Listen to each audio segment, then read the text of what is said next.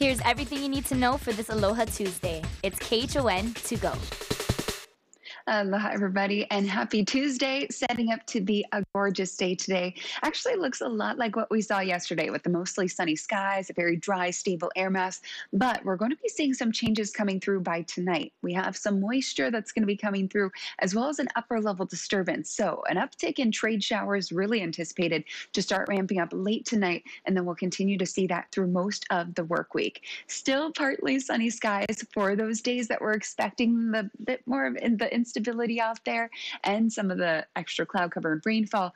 But for today, again, that's not coming through just yet. So today you can leave those umbrellas at home. Tomorrow, if you're out for the windward sides, I would definitely bring them along. We still have that high pressure system far to the northeast of the state, and that's generating us winds up to about 20 miles an hour for today. So that'll keep humidity levels low, keep things comfortable, but it's also keeping our trade showers running through the leeward sides as well. So windward side seeing the bulk of those showers, but we've definitely seen a few spotty ones spill leeward, scattered showers in the forecast for the windward areas, and just a few isolated showers for the leeward. Now, the future satellite and radar does show that uptick in rainfall that starts to ramp up tonight into tomorrow. For today, mostly sunny skies. Tomorrow, we're likely going to be seeing a bit more of those clouds and showers. For the most part, may just be a bit more widespread. Hopefully we don't see really any heavy showers ramp up, but there is the possibility that we could see more of the moderate to heavier showers come through on those days. But good news is we do dry out just in time for the weekend. Saturday into Sunday, it looks like those mostly sunny skies continue to dominate. It's going to be warm out there. State forecast high of 92 degrees. 207 new cases were reported in our state yesterday. 198 on Oahu, 7 on Maui, and 2 on Hawaii Island.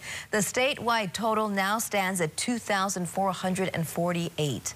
Officials say a majority of those cases were the result of delayed reporting over the weekend after a private lab reported having issues.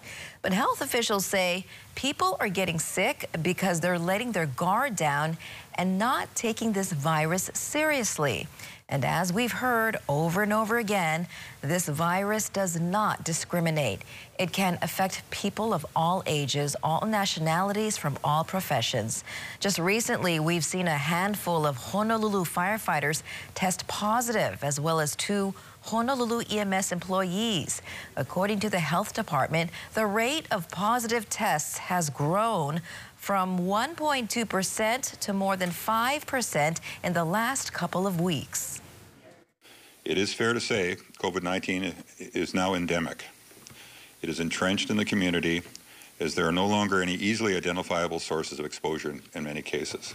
But more and more we're seeing cases pop up without any clear exposures. And this is, of course, concerning and makes it much more difficult to deal with. If we don't know about the cases, we obviously can't investigate the case. The lieutenant governor points out if we keep getting triple digits for the next 2 weeks, lockdown will be necessary. Even with COVID-19 cases surging on Oahu, Governor Ige says reinstating the inter-island quarantine isn't on the table just yet.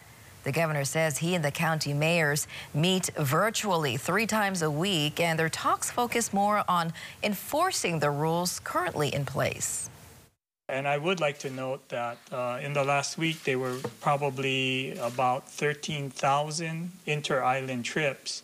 And we've begun to take the data and look at so that we can identify those that are truly due to inter-island travel. I would like to note that many of the travel-related cases are really residents in the various counties who have traveled to the mainland or elsewhere and brought the virus back to infect others.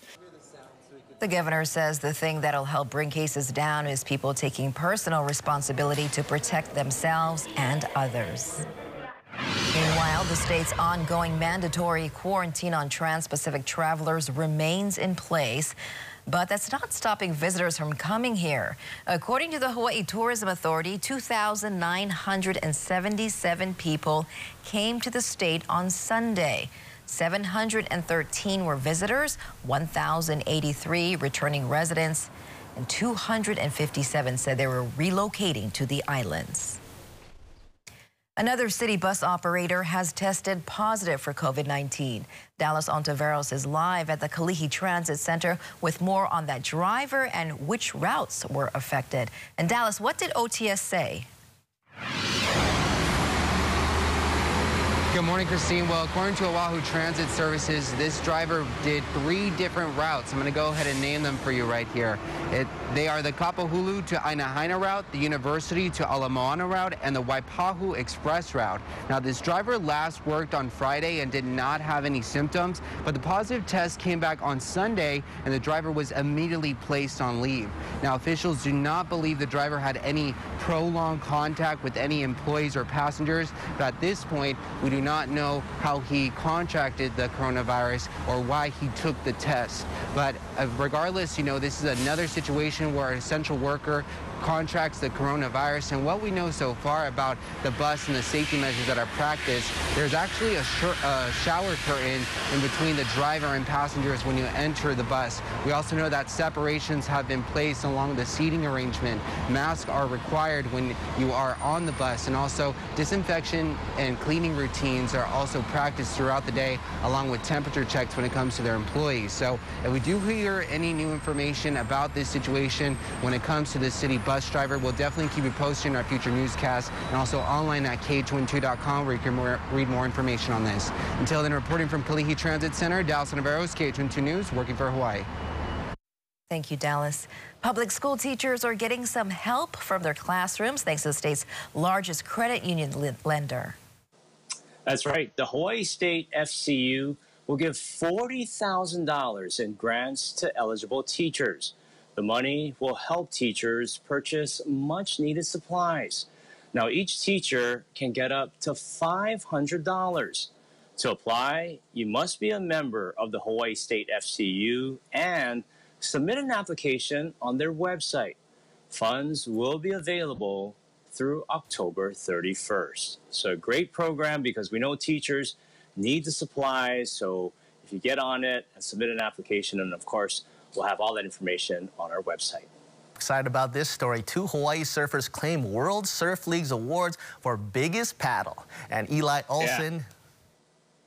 Big congratulations to Eli Olsen and Paige Alms. They both won biggest paddle for their respective waves that they conquered.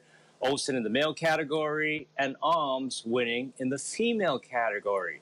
Now, both surfers won for their rides on December 12th off the coast of Maui. Yes, Eli Olsen paddled a 50-foot wave and Paige Alms paddled a 36-foot wave, both belonging to the infamous wave called Peahi Jaws, which is notoriously hard to conquer. And in order to win, a surfer must paddle into the wave rather than being brought in by a jet ski.